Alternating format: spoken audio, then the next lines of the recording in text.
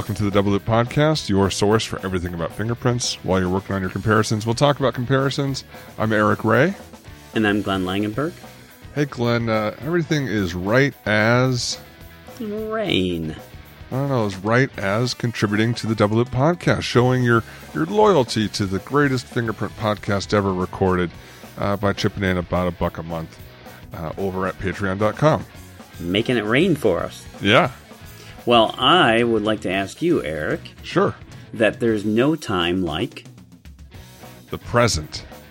There's no time like right now, or the present, which is pretty much the same thing, to contribute to the Double Loop Podcast at patreon.com. Well, I was inspired a little bit with my idiom there because, well, I can't hear it right now, but maybe at some point later in the podcast, there'll be a little bit of a rumbling in the background, and I promise it's not my tummy, but we got a monsoon storm rolling through town here in Phoenix. Actual rain. Yeah, it actually was raining just about 10 minutes ago at my house. So. Oh, wow. Cool.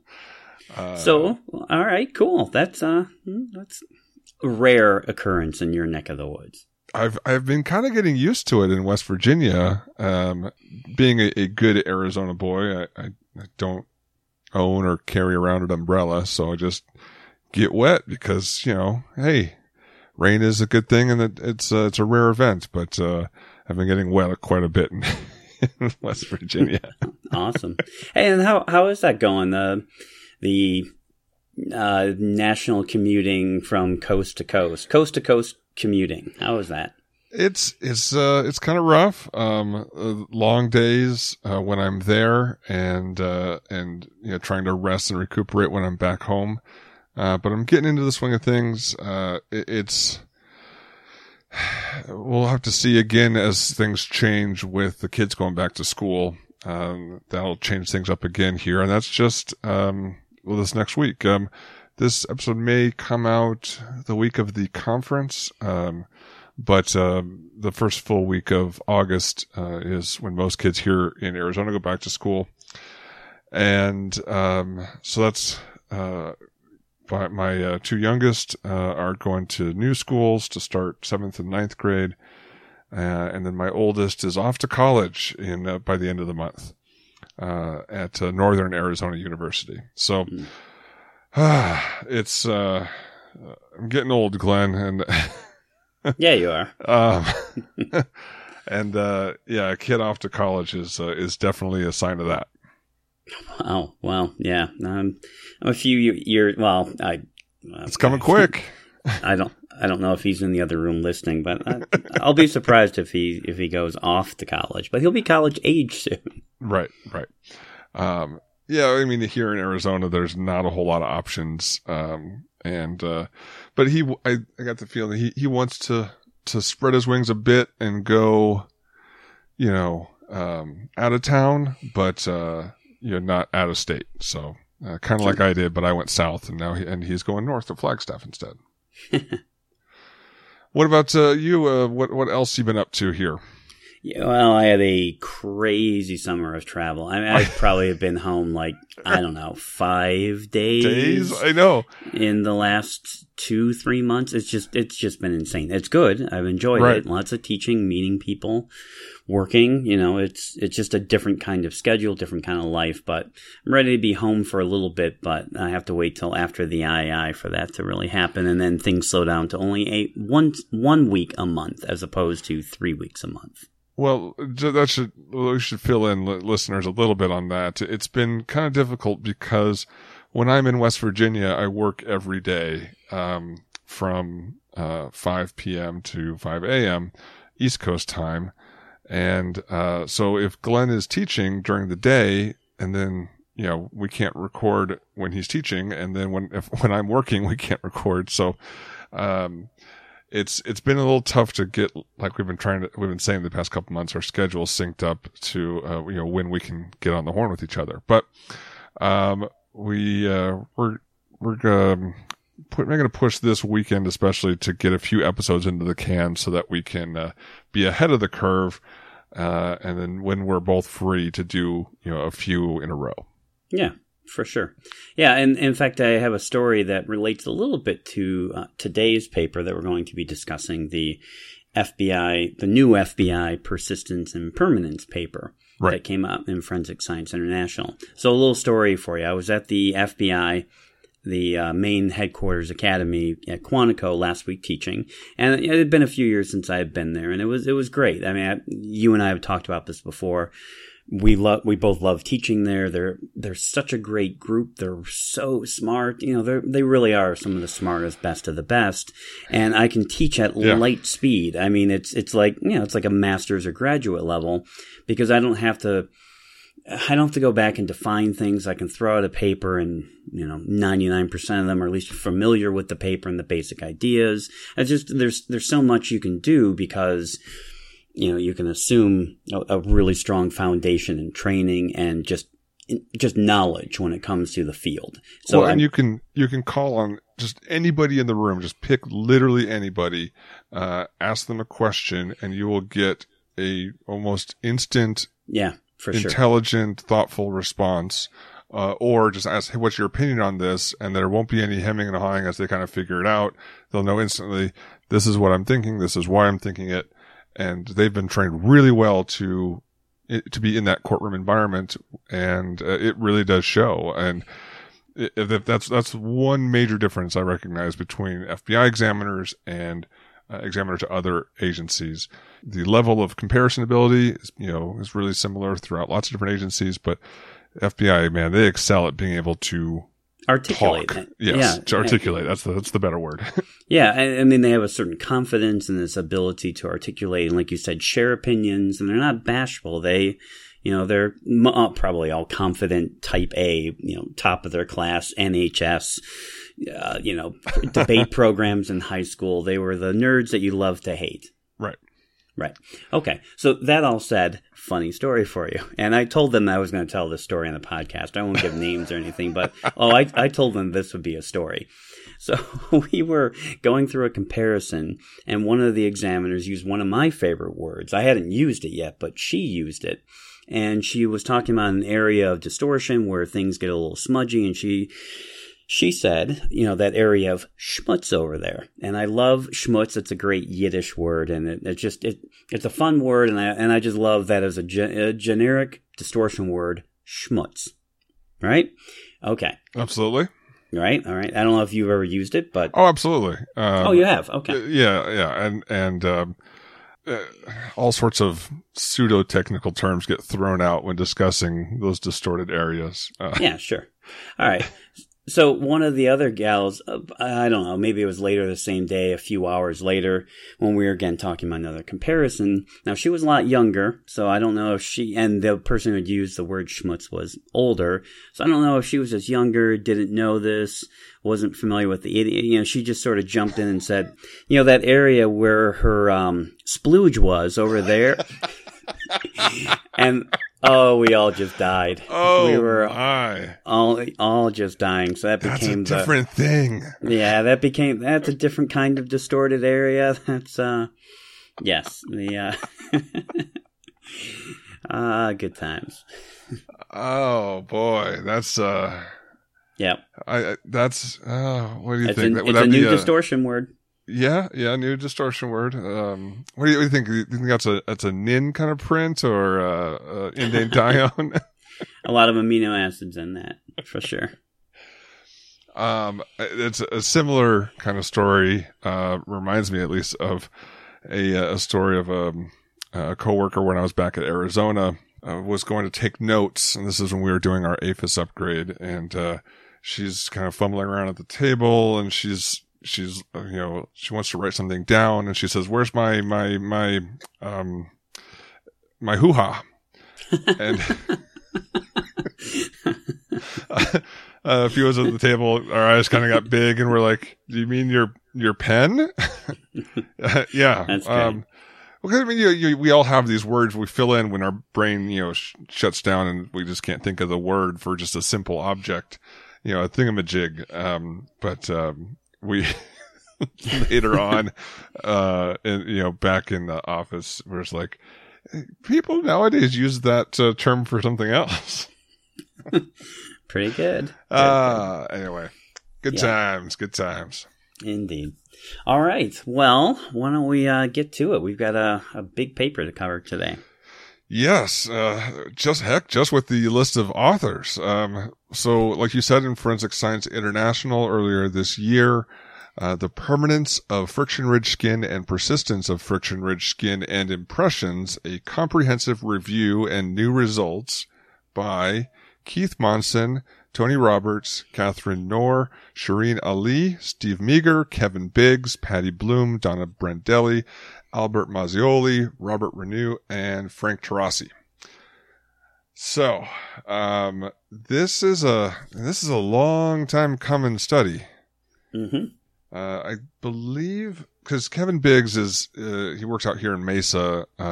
So just from brief discussions with him, I think he signed on to help with this 15-ish years ago. Yeah, that's about right. When things kind of first got started on this. And the idea is to look at different impressions of the finger and look at how persistent and permanent the features are from recording technique to recording technique and over a period of time, whether that be a skin regeneration cycle of a month and a half, or up to multiple years, 8 years. It looks like their maximum here is 53 years. Yeah. And as you said, they broke it down looking at the level 1, level 2, level 3, and these various things on a short-term versus a long-term basis to determine how it appeared and how it recorded. And we'll make some distinctions in a moment. And before we go further into the paper, you said that this has been a long time coming. Let's just clue the listeners in. And you spoke to Kevin some years ago. I remember when Steve addressed SWIGFAST. This must have been 2004 or 5, maybe. Wow. In there. And he was talking about this study, and this was a direct descendant of the Daubert hearing that they had gone through, which was in 1999. And so this would have been, a few years after. Plus, it was around the time of Mayfield, and it was some of the first research that they were going to do. I remember actually him presenting portions of it, just talking about the preliminary findings at SWIGFAST at the FBI Academy, but then also sitting down with him at lunch and hearing what they were going to do. And he had this whole idea in his head that eventually became the Black Box, White Box series. This whole, plan of attack. But the first thing was to demonstrate the permanence and, or persistence wasn't quite the word we were using back then, but the permanence of friction-ridged skin. And even elements, as I'm reading through this, there are some of the same little pieces. And I remember him talking about that. Even back then, the SWIGFAST members, some of us said, well, Steve, here's our issue with this, or here's what we're thinking, or the study could be improved this way, or think about this or that. So I can see that there's lots of little bits of that I think, I don't know if the FBI finally said, look, we got to publish this thing. We've got all this research, all this work, but you can kind of feel that there are parts of it Frankenstein together a little bit from the past to get this out there. But like you said, it covers a fairly wide span of time. Right. And I mean, there's been these, persistent studies. I think, going back, that's some of the oldest research that we can date in the field, is going back to, Herschel looking at his own prints over the course of decades and, seeing the same features appear over this long period of time. So, granted, that's a lot more, crude and limited in scale. This is a much bigger study, with, much more advanced techniques. But I think definitely a revisit, from the 19th century research that we've had, to a 21st century approach to it. Sure. And overall impressions before we get into it, just from a 10,000, altitude here. I think overall it has some important stuff, at the 10,000 foot level. there are some things as I'm reading through that made me kind of, cock my head to the side a little bit and start digging into. And digging into it, I think it has a lot to do with, how things are defined for this study as to what things mean. So, what I would say is, in referencing this study, or if anyone references this study to you, be very careful to remind yourself what these terms mean in relation to this particular study, and instead of just taking the sentence as in and being able to apply it, in a broader context. Interesting. Okay. Yeah. All right. We'll dig into that. And I'm wondering if some of the same things that you were picking up on were things that either, even back when Steve first talked about this, I wonder if it's that, or right, like you said, some of the things that they have decided to push their chips all in and go, this is how we're going to define this, and whether or not that will change how people are using the terms currently. So look forward to getting into that. I had real similar thoughts that there are some gems in here. The paper is a little unwieldy. There, like I said, it felt Frankenstein-y, where this might have actually benefited from breaking it up into several smaller papers, maybe one addressing level 1, one addressing level 2, and level 3. There's a lot. I will say that the references, the list are pretty comprehensive. It's 156 references. And if you're looking for a comprehensive list of a lot of the skin and various studies, although there's a couple of minor notable things missing from the reference list, it's a really, really good reference list for anything dealing with skin, permanence, characteristic. I mean, that in itself is I actually think is worthy of, of the paper. Right. So I think the first thing to start with in this paper is to have a very clear definition of the terms that they're using. And that first comes down to permanence and persistence. And in this paper, what they're defining permanence is more of evaluating the skin on the fingers. Is it the same on the fingers from one time frame to another? Right. Now, in general, they're going to measure that by looking at photographs or these, or like 3-dimensional scans of the skin. But they also, at times when that's not available, looked at impressions to stand in, as a stand-in for what the actual skin looks like ink impressions. Yeah, and I have to say, I don't exactly understand that part of the methodology. That doesn't make sense to me because of their own words here that I'll read out loud. Sure. Interpretations of impressions is complicated by effects of pressure, matrix, substrate, and image capture. So the fact that they understand that if you attempt to, say, use ink or something like that to record the impressions, they may not appear the same as on the skin. So I don't see how they can ever really use a stand-in. I get that's what they said. That part of the methodology didn't make sense. And please, I hope they will correct us if we're wrong. Right. But I think you and I both agree permanence in this paper means the characteristic on the skin is unchanging. And not just unchanging, but unchanging for every part of the finger. So to be permanent, they would have to find every feature to be the same. And that would be, the same ridge unit, same pores, same pattern, depending on what level that we're, feature that we're looking at, but also that it's the same, feature type. So it's a pretty high standard to be permanent. Now, right.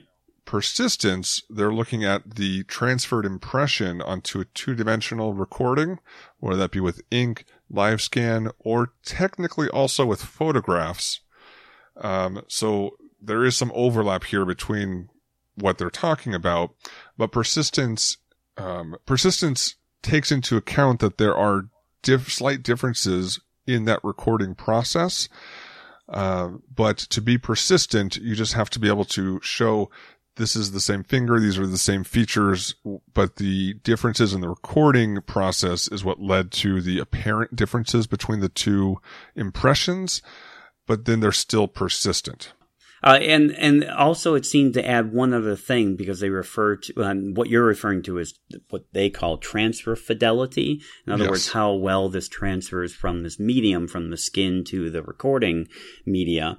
But they also talk about the operational aspect of persistence, which means, and this is something you and I can discuss too here in a moment, effectively, will these changes impede or change the identification, decision, and process? And that to me was a real weird jump to why are we even going to the identification and how that will impact that.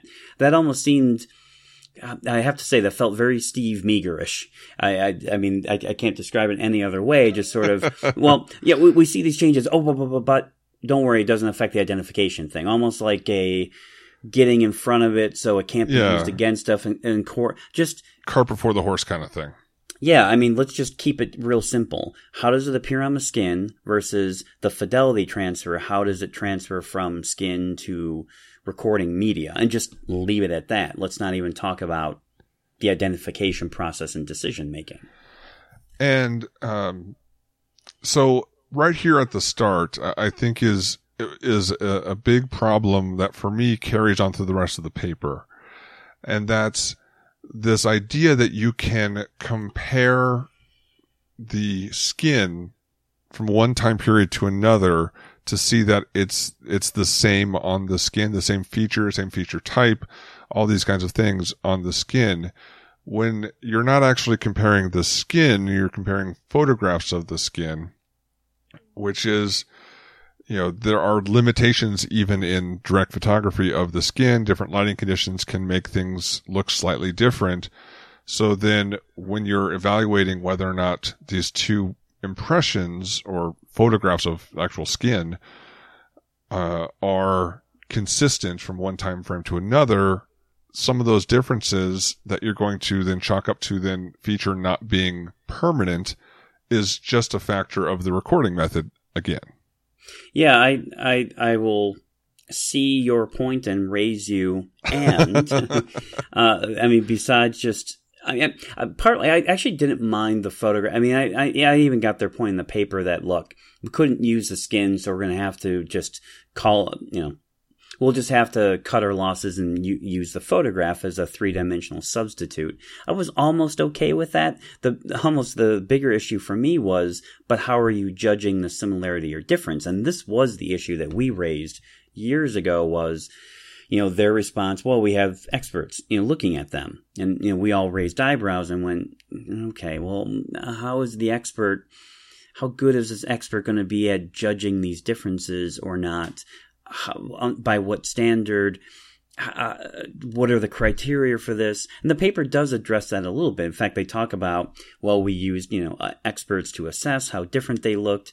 And we were, concerned about potential bias. So, we did a number of things such as impress upon them the importance of the study. We included people who were non-experts, to examine this. We had multiple people looking at them. So they even tried to build in some anti-biasing, which, may have worked. But I would have liked some sort of objective way to capture something, measure it between the two, some automated measurement as opposed to the human eyeballing and going, and like you said, and could be fooled by photographic distortions going, well, these look different or these look the same. I'm right there with you. I don't know if it's the human that might see the differences that are not there, or a trick of the shadows, or in the photography, or depth of field, or a number of things. So I think it would be helpful. This is a very visual paper with lots of pictures, which are my favorite kinds of papers. So I would suggest, if you have access to it, again, we mentioned it at the top of the show, the name of the paper, to bring it up. Or if you don't, just go ahead and email myself or Glenn, and we'll forward on a copy of the paper to you. But Glenn, go ahead. Maybe we could even put some images on the website. The website. Yes, we'll contact Michael about that. Either if you're looking at the paper, following along, or if you're going to the website, go ahead and look at Figure 8. It'll be labeled Figure 8. It's one of my favorites. Okay. I'm glad you picked up on it too. So we got a whorl. The bottom part of a whorl below the deltas, almost near the first crease. And they've zoomed in into a tight box, and you see... So first off, just in the zoomed out, the top half of these images, you can see that there are two photographs of a finger. And right away, there's clear photographic differences. The one on the left appears to have a little bit harsher side lighting that has highlights along the edge of each ridge, while the one on the right has the shadows and the furrows, but no highlights on the top of the ridge. It's just straight up, straight down, gray ridge, darker gray furrow. While the one on the left has a gray ridge with a light white highlight, right. And then the darker gray furrow. So clearly there's difference in that's going to be imparted just from the photograph itself. But you go into the zoomed in area and they've highlighted this one ridge unit. And, in the little tagline for Figure 8, it says that the magnified arrows marks out what is a ending ridge in the left impression, but a dot in the right impression. And I'm looking at that thinking, that is an end. I mean, you're pointing to a ridge unit that is in the middle of a ridge. Now, it is very much right adjacent to an ending ridge in both impressions. The one on the left might look a little bit more like a bifurcation. Looks a little bit more like an ending on the right. But the thing it's pointing to is just a ridge unit along that, in the middle of that ridge. And in my interpretation, that is clearly not a dot. You don't have any of the separation of the ridges along either side of it to allow for it to be there. There's no furrow on the bottom. There's just a furrow on the top of it. Are you seeing the same thing I am here? No, absolutely. And I'm gonna call on something that I don't know. Are you familiar with footwear comparisons? Ever done footwear exams or? Nope. Okay. So in footwear examinations, the angle of light makes all the difference in the world. I mean, there are these great pictures in Bill Boziak's book on footwear impressions. So any fingerprint examiner who's a footwear examiner know these images. When you shine light directly over, 90 degrees to the foot impression versus oblique lighting from the left or from the right, you can get completely different tread patterns, depending on how the light is actually hitting it. And it's incredible how different the pattern can look depending on the angle and direction of the light. And that is exactly what it reminds me of when I see this, where the one on the right is almost the light 90 degrees over, but the one on the left is the light source at the 12 o'clock position. And you get the shadowing effect. And it's hard for me to tell how much of that is due to actual differences in the skin, distortion in the photos, and simply just the human eyeball looking at that and going, well, that looks different or not. I mean, I appreciate that they were trying to be conservative. I mean, I really get that sense of... Well, and that's in the paper that they said that they were told to find any difference no matter how slight and flag it. Exactly, so that they basically just didn't pass this off as everything's cool, everything's the same, everything's permanent, persistent. And I appreciate that part of it. I just don't know that the method is allowing for a proper differentiation between these two images. And, you even got a little bit where the impression on the right is a little bit more in focus in that area than the one on the left, which I think plays some into it as well. Yeah. You go up to Figure 7.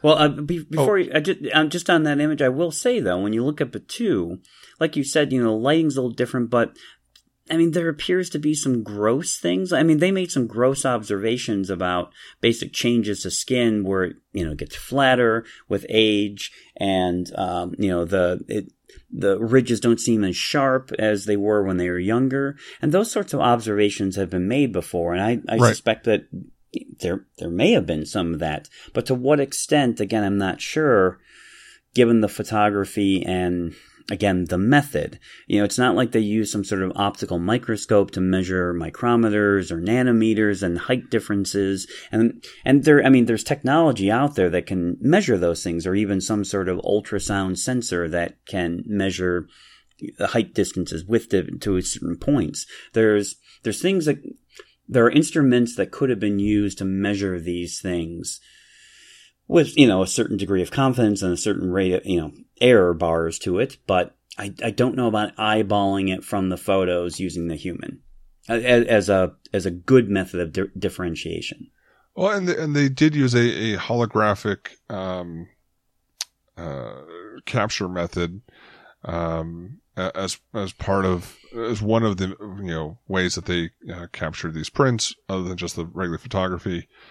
But I think it's still limited by some of the similar problems. Just a quick couple other examples in Figure 7. They've circled areas near the top of the print, and labeled it as one having more ridge breaks. So instead of having a cleanly flowing ridge, it's broken up into with a ridge with breaks along it. And what they're going for is, did the skin itself change? And I just don't think that the photographs that they took clearly show that the skin has changed, that there's a difference in the permanence of the skin. From, again, just the photos here in the paper, can't rule out that the apparent differences are solely due to lighting differences between two photos, or whatever methods that they're with holographic, if these are the examples from the holographic image recording. Having just discussed that in the last one too, there might be other reasons that the appearance of these could be different. I don't know. Now, I mean, I'm really spitballing. Maybe it's dehydration in the skin for that day. Maybe it's diet. Maybe it's, the person at time one was sweating more. I mean, I could think of all these different little physiological changes, and there's a couple of big ones we really need to get to. But like you said, is it really a difference in the skin versus how it may appear in that moment, either due to photography or even, I don't know, physiological expression on the skin at that moment? Is it really a change, or is it some physiological manifestation? And if it can be attributed to, a difference in, how moist someone's skin was that day, or getting older, that would still be interesting. But until you can rule out, it was just the photograph, then I don't think you can really draw any really solid results from the images that you have here. If you could get to that point of, the differences are there, and it's here's all the different things that it could be. Maybe that's a follow-up thing, looking at what it could be. But until you eliminate the possibility of, it's just a lighting difference, then there's nothing all that interesting in the difference. Yeah. All right. In my opinion. If we could, let's go over what they said for level 1, level 2, sure. Level 3. I want to go into those a little bit. So level 1 detail, they said, is permanent and persistent. So the level 1 on the skin and its representations in images did not change over time, in the short term or the long term. Any comments on that? I mean, given that it wouldn't be any photographic distortion, so to speak. And they use the NCIC classification as a starting point. So basically, did NCIC change and they allowed for plus or minus one ridge or so. And with, I wouldn't expect it to. Right. So, or if it did, it would be, a fairly rare thing because of a difference of, like one or two ridges in a ridge count from core to delta based on just how the photograph was taken. But, with what they're doing here, I didn't really expect that to change, for either one. Okay. So then moving on to level 2, which they said was, level 2 detail was permanent and persistent in all photographs over a short-term period. It's the long term where they had issues. On page 121, they say that level 2 details were persistent, so did not change in the skin. Oh, sorry, my bad. They said in the long term, level 2 details were persistent. In other words, recorded the same. Right. But not permanent over a long-term period. So they saw subtle variations in the appearance of the skin. And those are the figures that you pointed out in figures 7, 8, 9, tiny little variations on the skin. But they also noted that there were changes in the skin with age, such as creases appearing, cracking, scaling, some of the aging conditions that could impact the appearance of the level 2. And so I think what this comes back to is, again, they're talking about overall. It's not that every point is, it has a change over time in the long term, but not even most of them, but that some features will change over time. They noted the differences over time in separate images or impressions, I guess, in this measure of permanence. Which again, I'm not 100% sure isn't necessarily, some of those differences being due to just lighting or recording conditions. Okay. All right. Now for level 3, they didn't see any permanence with either edge shape or pores, including the incipient ridges. They also put that into the level 3 category. Over short term, they saw not all level 3 features being permanent or persistent, even over a short term period. Right. And I guess that didn't really surprise me, especially given their definitions, but it's worth digging into a little bit. So edge shapes, and we know, are terrible for recording purposes. And, the edge shapes at the top of the ridge are different than at the bottom of the ridge. So I don't expect them to record similarly, even in the short period of time. And that was shown by Christophe Champeau and Alexandra Antonios at University of Lausanne some years ago about how non-robust these edge shapes are. So that finding is consistent with that. The thing that surprised me a little was when they talk about the sweat pores. That one surprised me, where they talked about it. They appeared different in size and shape. I didn't notice them talking about the position of the center of the sweat pore. Right. Because this, to me, the size and shape of it are really dependent, obviously, on your sweating condition. No, not on pressure. Okay. Sweat pores don't change on pressure. That's actually one of the things that all the findings have shown, is that they're really robust to pressure changes. Although I take that back. The size and shape can change on pressure a bit, but the position doesn't change at all with respect to pressure. But of course, your condition of sweat, the more you're sweating, the more it opens, and you get a different size shape at the top. It's basically a funnel. And so at the top, when it's wide open, it's like the giant top of a funnel, whereas as it's constricting, it's tiny and practically closes. So depending on where you are in the funnel and the condition of the skin, it doesn't have anything to do with distortion. It's whether or not it's open or not. So I guess I was surprised that they were looking at size and shape, which is the least robust characteristic, and not necessarily dependent on age. And I wanted to know more about the position of it, which another group of researchers some years ago had already established how robust the center of the sweat pores are, because it's the position of it. Does that make sense? Right. And I think figure 17 here shows some examples of what they were looking at in the persistence of level 3 over the short term. So this is now impressions, not photographs of the skin, right. Over 3 images over 4 months, May, June, and August. And what initially jumps out is a difference in the pressure of the different images, where at a high pressure, the pore just may not show up at all. Like if you, you know what I mean?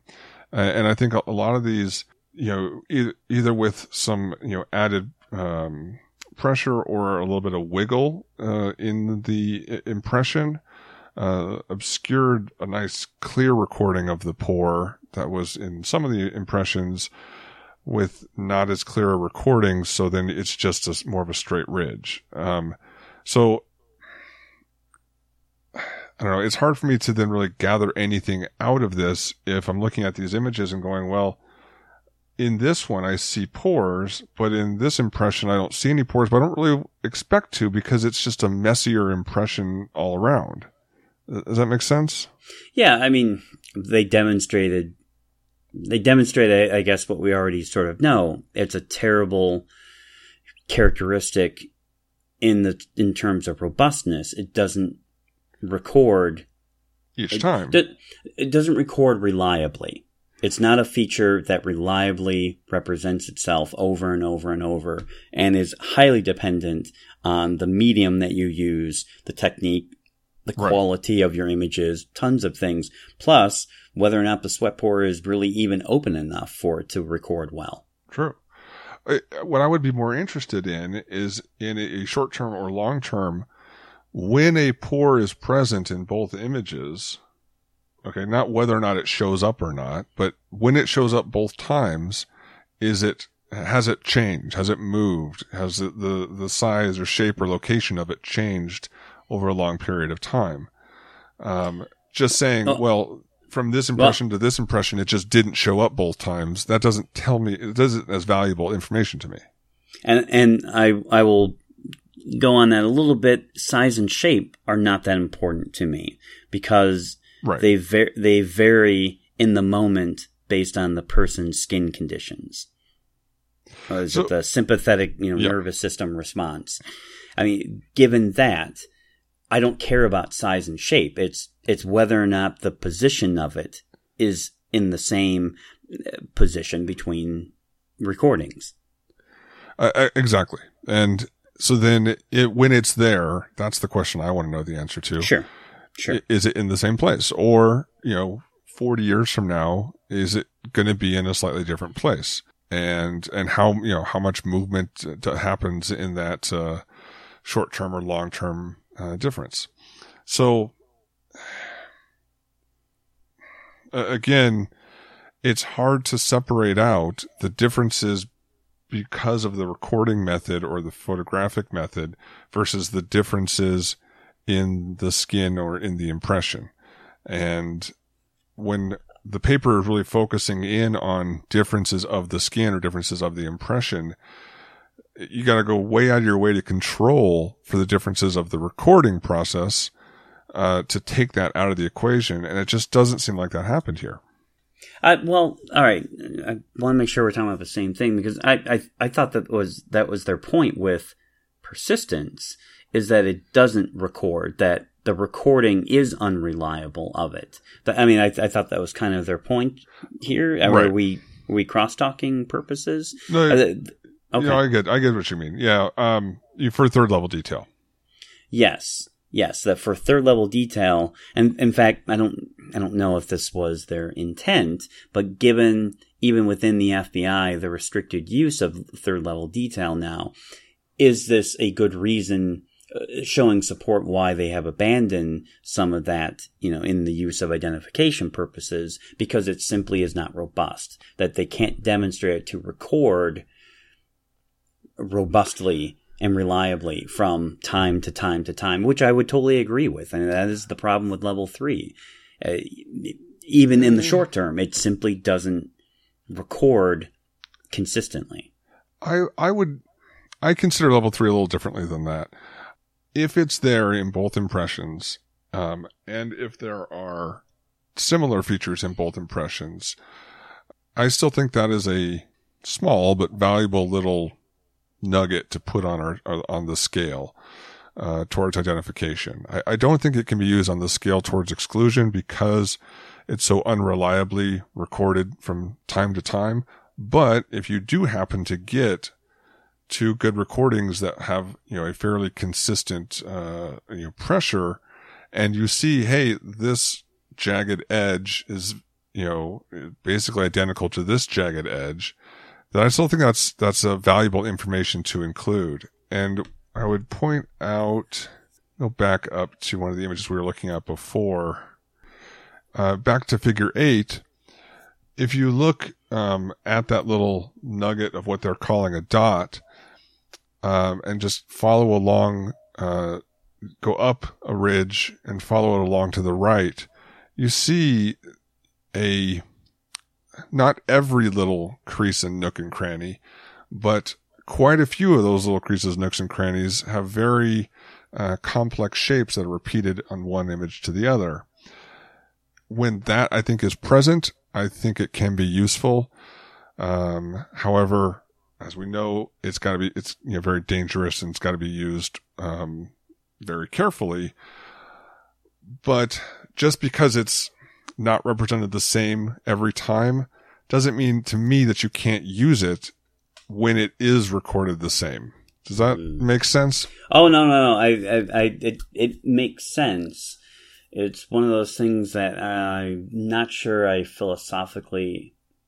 I get it. It right. Gets along this line of cherry picking too much. And it's the opposite of the Dutch gravity standard too, that right. The feature that you must, the feature you're just as willing to use for the identification, you should be just as willing to use for an exclusion. Now, I agree that that's not level 3 detail. Well, but true. And I actually philosophically disagree with that statement because, just philosophically, I feel that, different features mean different things, for exclusion and for identification. Sure. Okay. All right. So, for example, let's take it away from third level to creases. A crease only ident, is, you're going to be very careful with it. There's obviously going to be a lot of distortion because if it's crease only, then something happened to hide all the actual ridges. But the creases aren't going to be there each time, right? You may have to take multiple impressions at different pressure levels to get the same kind of appearance of the creases from your latent to different sets of knowns. And then finding the one, okay, this best represents an approximation of the pressure when this latent was left down, using that one as the known, just because the feature records it slightly differently every time, to me doesn't mean just let's rule it out. It just means let's be very careful and understand that it's only going to be used towards identification, not an exclusion, and yada, yada, yada. Okay. Yeah, I mean, I get it. I struggle a little bit with level 3 in the use of examinations. I really do. I kind of feel more like the FBI from time to time. It adds right. A little bit, but boy, I hope it needs to be a very small part of my decision making, where I prefer level 2 predominantly in my decision making. Right. Everything else just sort of adds to it. Absolutely. And I would, I think we're not too far off from each other in actual real life. The latents that both are clear enough to have that third level detail and right. are limited enough in second level detail where you need to use the third are quite rare. So, yeah. All right. Well, I don't know about you, but I've got two really good things that I take away from this paper. Besides the thing I talked about, all the references and and trying to make some definite, two things I look at this paper that I like that I would cite it for just alone. The first for me was take-home message number one is, look, if you need to use level 3 detail and you need to use some of these other characteristics, don't use a recording. Go to the original Friction Ridge skin. If you can, photograph the defendant's fingers or make a mold of them, cast them. Avoid recording them if you're trying to capture level 3 detail for purposes of comparison. That's something that Josh Bergeron and I learned years ago, and I'm an advocate for. And this paper just sort of shows how poorly some of these characteristics are in the persistence, the recording of them. Right. Second thing is the issue I'm about to bring up goes towards this recently revived issue that some defense attorneys like Brendan Max in Cook County have been bringing up is it a ridge ending or bifurcation? And one of the things that he has done in cross-examination is, get examiners to look at the latent and show that it's a ridge ending, and look at the known and it's a bifurcation. And the examiner will have an answer for that. Most examiners do have an answer for that, and the term we're referring to is connective ambiguity. One of the responses I've tried to use in the past is to basically say, well, look, in either case, whether it's the latent or the inked impression, they're still recordings of the skin. Neither are ground truth. We simply don't know at the ground truth if it's a ridge ending or a bifurcation, because both of these, whether it's the latent or the known print, are simply recordings of the friction ridge skin. To which his next response will be, well, if you could see, hypothetically, if you could see the friction ridge skin and it appeared as a ridge ending or a bifurcation, vice versa on the skin, but not on the latent, and you could see the friction ridge skin, would you then concede that they couldn't be from the same source because it's a discrepancy, that even the skin has a ridge ending, but the latent has a bifurcation? This paper supports my answer at that time and continues to support that answer that no, I would not exclude, because there is a continuum of characteristics on the scale of whether or not it's a bifurcation or a ridge ending. And this paper sort of shows that even at the friction ridge skin level, it's not exactly clear if it's a ridge ending or bifurcation. And again, what matters is its presence, where it connects, its length, and a number of other things, and its relationship to other features, not the type. I really want us to move away from the type issue. Oh, absolutely. I think that's an answer. Okay, if an attorney puts you on the stand and asks you, whether or not a certain feature is a bifurcation or a ridge ending, alarm bells should be going off in your head that you're heading down this path and you need to start, deploying the airbags or, whatever it is that, whatever emergency situation response, comes natural to you, of saying that, of saying that exact thing, that this is an impression of the skin. I would even go so far as to say that the skin itself doesn't have bifurcations and endings. Bifurcations. It doesn't have a ground truth. Well, it just doesn't have either one, really. Because it is the impression that left behind where you have these gaps, right? The furrows are just where the finger didn't touch. But the furrows on the impression is just blank. Furrows on the finger are all sorts of different heights. Right. That's that continuum I'm referring to, that it's not like a cliff where the ridge stops and shoots downwards straight down like a free fall. Right. You've got different heights as it slowly meanders down the side of the hill. before it hits the valley. There is depending, the slightest bit of pressure change there could make contact with that skin or not. And sliding side to side could collapse the ridges towards each other like an accordion, where the any kind of answers like this is what you need to start laying down, so that in describing a feature that you see there, you're not led into some sort of trap that it is definitely this feature or that type of feature. The important thing is that you have an event occurring here, a ridge feature. You have 3 ridges coming in from the left, 2 ridges exiting out from the right to this localized area, meaning that a ridge was lost. And the same event occurs here in the gnome print. 3 ridges are coming in, 2 are coming out of this localized event. And that is the similarity that I'm looking for. Now, if I mark them as bifurcations or endings, that is more of a help of me keeping track of the lines as I'm going through these dozens of lines on the screen, so I can keep track of the intervening ridges between where all these events happen.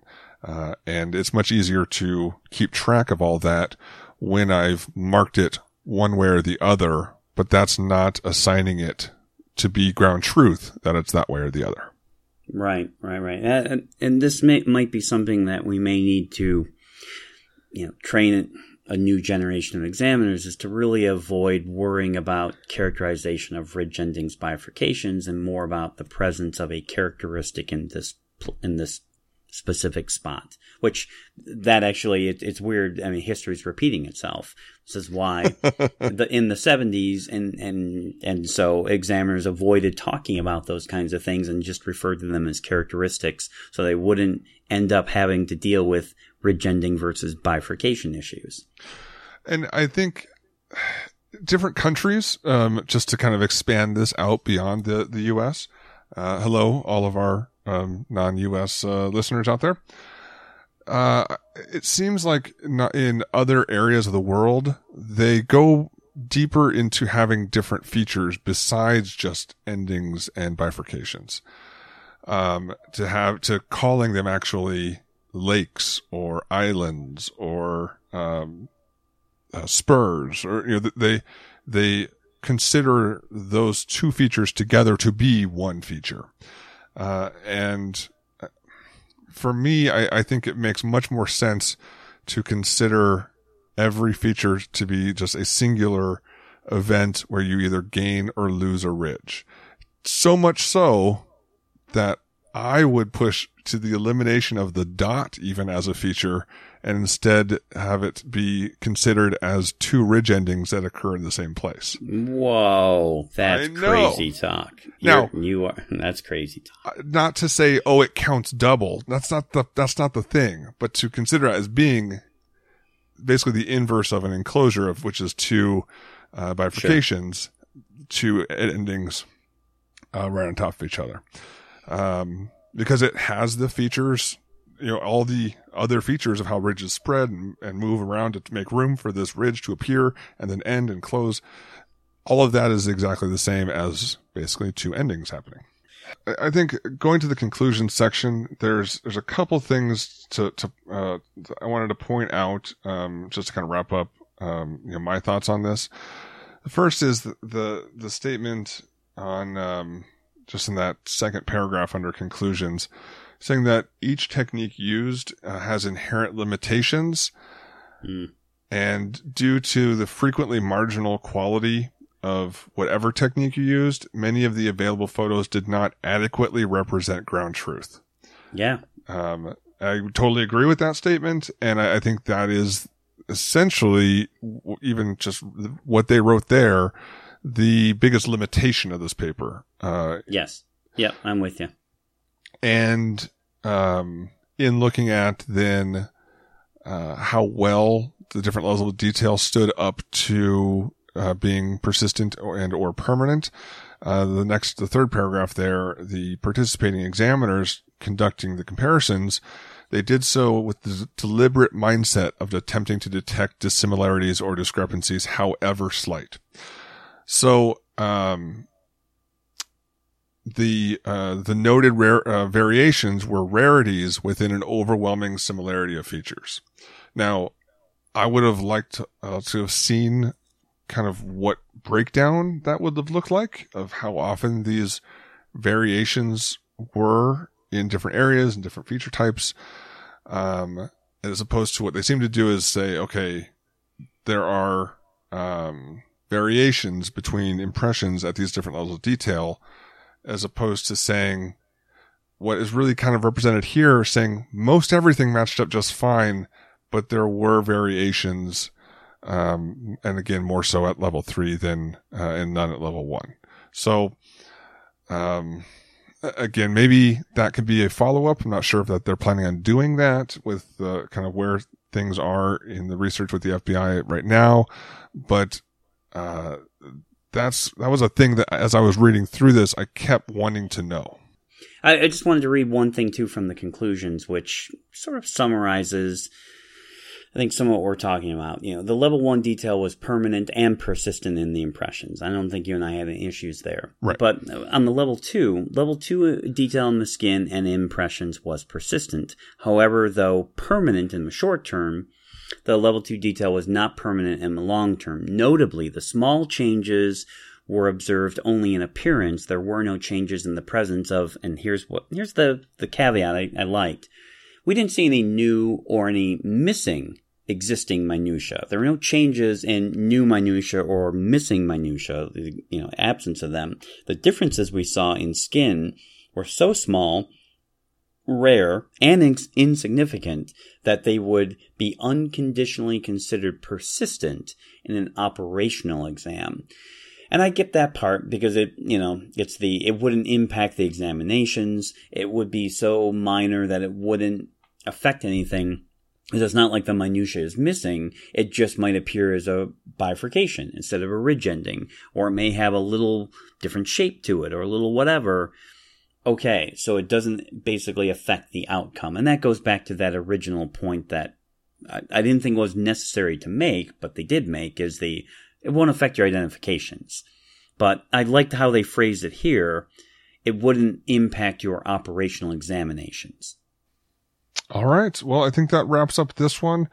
I think overall, we had some critiques, saw some good stuff in the paper. Well, one minor thing I just want to add is I know that I'm being a little unfair to this paper because I'm comparing it in relationship to a series of black box and white box studies. Really great stuff coming from the Noblis FBI partnership. And so I have to admit, I tried to review the paper as it is, but it's a little hard for me given the recent publications. And this, paper notably doesn't have the Noblis stamp to it. And the methodology and approach is different too, than compared to that path. So there's probably a little bit of unconscious comparison to that. A little subconscious bias on your part there. You see FBI and you're expecting like this most amazing paper ever, and it doesn't live up to the standards of its older brothers and sisters. So, you're, it's in a completely different vein. It's a different methodology. It's a different message. Right. Different, it's different. No, I think I understand what you're saying. No, I'm glad we got a chance to go through this one, and super glad that the data is out, and that they had so many pictures in it. That's always my favorite part. Sure. What you got coming up? So for me, we got the conference. This is probably going to be released just the week of or the week after the conference. So, if you're there, hello, if this is coming out just right after, I hope everyone had a good time that was there.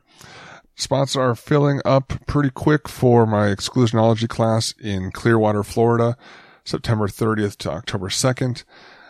So head to rayforensics.com for that. And then November is going to be in St. Louis, and February in Minneapolis. So if you're interested in anything like that, or in having it hosted at your agency, go ahead and contact me at rayforensics.com. Yeah, I've got 2 classes to mention right now, and you can go to ronsmithandassociates.com to register for either of them. Coming up real soon in September 16th through 18th in the Denver area is this testimony class with me, Carrie Hall, and a defense attorney who's really good. We mentioned earlier in the episode, really good at picking apart fingerprint examinations, Brendan Max, and it's a 3-day testimony class where students don't have to testify and be put through moot court. The instructors will be embarrassed and put through a moot court. Oh. So you get to see that. Yeah, we would never put the students on the stand, but they get to watch Carrie and I get beat up, in the course, and how we will answer questions with good and bad answers. Okay. And walk through different scenarios. And then the other course is October 14th through the 18th. It's an advanced ACE-V course, and that is in the Bay Area, Dublin, California, NoCal, North Cal, California, if you're interested in that. And other courses already being put online for 2020, ronsmithandassociates.com. All right. Well, with that, don't forget to check out doubleloop.podcast.com. And we'll make sure to Twitter include the Twitter too, at Double Loop Pod on Twitter. But we'll make sure to include some of these pictures what we're talking about on the website there. Have Michael put those up over there. And email us, Eric at rayforensics.com and Glenn at eliteforensicservices.com.